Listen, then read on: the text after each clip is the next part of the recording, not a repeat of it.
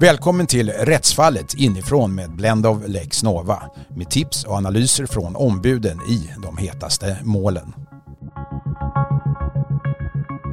I veckans avsnitt av Rättsfallet inifrån tar vi reda på vad som hände före jul när HD gav besked om rätten till prövning i diskrimineringsfall. I de fall motparten nöjer sig med att medge talan. Målet tog en ny vändning när flygbolaget Bra också vitsordade att man gjort sig skyldig till diskriminering. Därför var det EU-domstolens avgörande som blev den stora framgången för diskrimineringsombudsmannen, DO. När vi såg den här domstolens avgörande så kunde vi konstatera att i princip så var det en fullständig framgång för diskrimineringsombudsmannens syn på diskriminering som en fråga om mänskliga rättigheter. Och att mål som då handlar om diskriminering därför ska bedömas enligt samma standard som när det gäller kränkningar av Europakonventionens rättigheter.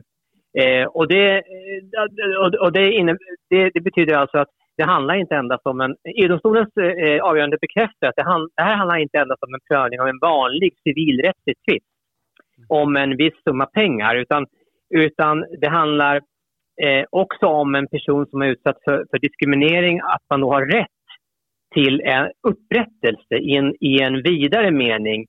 Och det betyder antingen i form av att svaranden då erkänner att det varit fråga om en diskrimineringskränkning, eller att en domstol kan fastställa att det varit fråga om diskriminering efter en prövning. Ni hade då valt att begära, eller den här klienten då, som blev avvisad av ett flygplan på lite oklara grunder och begärde ersättning för diskriminering. Han hade då valt att begära ett, vad ska vi kalla, symboliskt belopp på 10 000 kronor. Men det var inte det som var det viktiga för honom, vad jag förstår. Precis, och det är det som är själva kärnan här, att vad som är upprättelse för en person som anser sig utsatt för diskriminering kan ju variera i olika fall. Det finns de fall, även om kanske inte är så vanliga, där det bara handlar om att man vill ha en summa pengar. Men i det här fallet så var det inte så, utan det viktiga i det här fallet var att han som vi då kallar för PAG i processhandlingarna, det viktiga för honom var att få ett erkännande från flygbolagets sida att han hade faktiskt blivit diskriminerad när han togs ut för den här extra säkerhetskontrollen på flygplatsen. Eller att en domstol åtminstone skulle kunna pröva den här frågan om det hade fråga om diskriminering i det här tillfället. Och strax före jul så hade Högsta domstolen att avgöra på grundval av EU-domstolens dom, och den är ju bindande, så det var ju HD tvungen att följa då. Tänkte ni då att ni skulle få ett besked om att nu blir det en prövning i sak för er här nu i det här fallet, eller för den här klienten? Det var ju det som var det lite speciella som hände. Det var ju just det att efter att EU-domstolens avgörande kom, där man sa att när man då kom fram till detta vi varit inne på, så tillkom det en ny omständighet, nämligen att Bra i HD lämnade ett vitsordande av att flygbolaget hade diskriminerat PAG i samband med vid det här tillfället. Men då så resonerade vi så att trots det här vitsordandet då, som från början så angavs att det gjordes av processekonomiska skäl från flygbolagets sida. Så trots det här vitsordandet så vidhöll vi talan mot Bra i HD för att vi ville ha den här frågan prövad av domstolen, alltså frågan om vitsordandets betydelse vid den här processrättsliga bedömningen i ett diskrimineringsmål. Så ni tyckte inte att ett vitsordande ska jämställas med en upprättelse i den meningen som en prövning ger? Jo, det tyckte vi. Det tycker vi. Vi tycker att det är två olika sätt att få upprättelse. Det ena är två olika sätt att få upprättelse för den som diskrimineras. Det ena är att svaranden i ett sånt här mål vitsordar, alltså erkänner att det var ett fråga om diskriminering förbehållslöst. Och det andra är att domstolen i en dom vid en prövning kan konstatera det. Så det tycker vi. Men vi tyckte, för det första tyckte att det var lite oklart från början om det verkligen var ett sånt här kategoriskt och reservationslöst vitsordande som det krävs då från svarandens sida. Och för det andra så ville vi också att HD skulle få möjlighet att pröva frågan om vilken betydelse vitsordandet har i den svenska processrätten, kan man säga. Ja, nu tyckte ju HD då ganska kortfattat egentligen att ett vitsordande ersätter en prövning och enligt EU-domstolen så säger ju de att om i princip kan man tolka EU-domstolen så att om man vitsordar, ja, då är det okej i det svenska systemet så att säga. Då kan man inte kräva en prövning. Det är ungefär så de säger. Sen kan man kanske fråga om den översättningen har blivit korrekt då, ordet vitsordar, det vet vi kanske inte då, men är det inte ganska enkelt sätt att lösa frågan på som HD har valt här genom att bara acceptera det som en slags upprättelse då i EU-domstolen? Ja, i det här fallet så blev det ju till slut enkelt för HD eftersom som bra slutliga position i HD det var ju att man gjorde ett kategoriskt och reservationslöst vitsordande av att PAG hade blivit diskriminerad.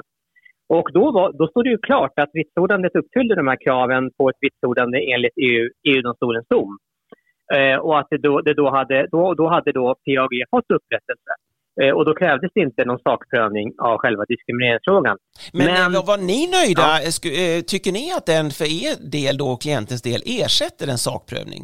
Ja, alltså i det här fallet så när vi som i det här fallet till slut fick ett sånt här reservationslöst vitsordande, alltså erkännande från svarandens sida att man hade diskriminerat PAG, så har vi full förståelse och vi anser också att HD har dömt helt i linje med EU-domstolens dom. Alltså när det finns ett sånt här reservationslöst vitsordande, då har kravet då finns det inget ytterligare krav så att säga på sakprövning för att EU-rättens krav ska vara uppfyllda, utan då ersätter vitsordandet det. Men innebär det att ni ändå är nöjda med HDs dom? Vi är nöjda med att HDs dom klargör att svaranden i det här fallet har gjort ett reservationslöst vitsordande, alltså att man erkänner utan förbehåll att man diskriminerat PAG. Det var liksom det var ju grunden för att EU-taget inledde talan att PAG skulle få upprättelse. Däremot så hade det varit önskvärt kanske om HD hade gjort lite fler, HD gör ju ett tillägg till själva domen och ett så kallat särskilt yttrande. Det skulle ju ha varit en fördel i varje fall om HD hade kanske något klargjort på vilket sätt på vilket sätt den svenska processrätten skulle behöva anpassas till för att uppfylla EU-rättens krav på rätten till ett effektivt rättsmedel. Men där säger ju HD att det får lagstiftarna ta hand om. Ja, jag vill säga att vi har full förståelse för att HD har intagit den här positionen, för det här väcker ju en del svåra frågor. För att det är ju så att den svenska processrätten betraktar ju då själva saken i ett civilrättsligt mål att saken handlar om det yrkade beloppet. Och nu säger EU-domstolens dom innebär ju att nej, saken är inte bara det yrkade beloppet som från kärnan sida, utan även själva grunden för det yrkade beloppet, alltså att själva diskrimineringen som kärnan blivit utsatt för är en del av saken. Och det avviker ju från den svenska civilrättsliga synen på vad saken i ett civilrättsligt mål är. Och det väcker ett antal frågor och HD har gjort bedömningen att det här blir för komplicerat och kanske svåröverskådligt att göra det här, göra de justeringar som krävs av processrätten genom praxis, utan att man bör ta ett större samlat grepp. Och det har vi full förståelse för. Ja, i tillägget nämner HD då också till exempel att om parterna ingår en förlikning och själva beloppet då betalas så att säga, har man då rätt att återkomma, trots att det är en statfäst förlikning, återkomma och begära som en fastställelsetalan då om att diskriminering har skett. Så det finns ju fler frågor ändå att ta upp här, eller hur?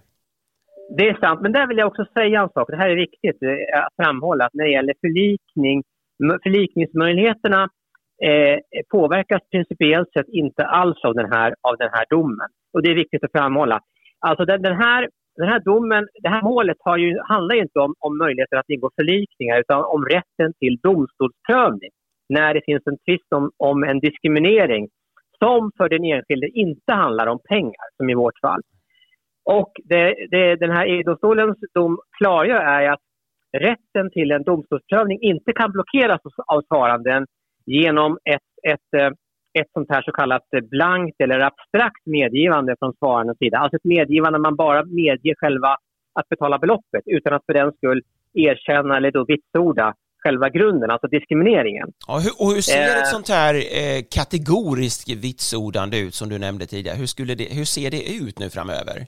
Alltså det är ju ett kategoriskt och reservationslöst vitsordande, det är ju då att man förbehållslöst som svarande i ett mål då erkänner att ja, vi har diskriminerat den här personen vid det här tillfället på det sätt som görs gällande i grunden för talan. Så det ska vara ett erkännande utan förbehåll. Mm. Och jag vill återigen bara poängtera att den här domen från EU-domstolen kan man säga också, den bekräftar ju vad vår hållning har varit hela tiden, att en principiell rätt till domstolsprövning som det här innebär inte på något sätt påverkar möjligheten för en enskild som föredrar en förlikning att ingå en förlikning. Nej. Men om man då gör ett medgivande och dessutom ett vitsordande på det sättet du beskriver, tror du inte att det kan vara mer än semantiskt och till inte ett förpliktigande så att säga erkännande kan det verkligen jämställas med, tycker du, en riktig prövning där man vinner målet som klient? Det där är en intressant frågeställning som du nämner. Det är nästan lite närmast filosofiskt. Vad är liksom ett verkligt erkännande? Jag menar, de här olika rättsliga ställningstaganden kan ju göras av olika skäl. Det kan ju göras av att man faktiskt i grund och botten inser att man har gjort fel som svarande och därmed också då vitsordar enligt det. Det kan ju också göras av olika processtaktiska skäl naturligtvis. Och då skulle man ju kunna då hävda att men då blir det mest en lek med ord. Men det är ändå så att för en kärande som då anser att det är viktigt att få det på något sätt då erkänt eller klargjort att det var ett fråga om diskriminering, så har ord betydelse i slutet. Ja.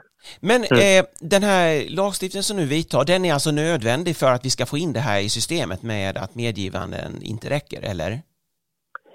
Ja, som nu läget är efter EU-domstolens dom, så är det ju tydligt att en svarande i ett diskrimineringsmål inte kan undkomma en sakprövning genom ett så kallat blankt eller abstrakt medgivande. Alltså att man medger kärandens yrkade belopp men inte vitsordar diskriminering i sak.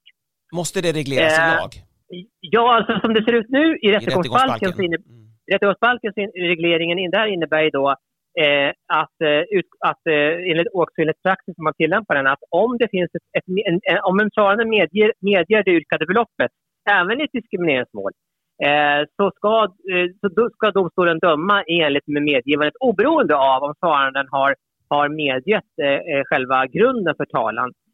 Och det är ju inte riktigt förenligt med EU-domstolens avgörande här. Så det kommer att krävas någon form av anpassning av den svenska civilprocessrätten till detta. Kommer diskrimineringsmannen då att ha något inflytande över den nya lagstiftningen?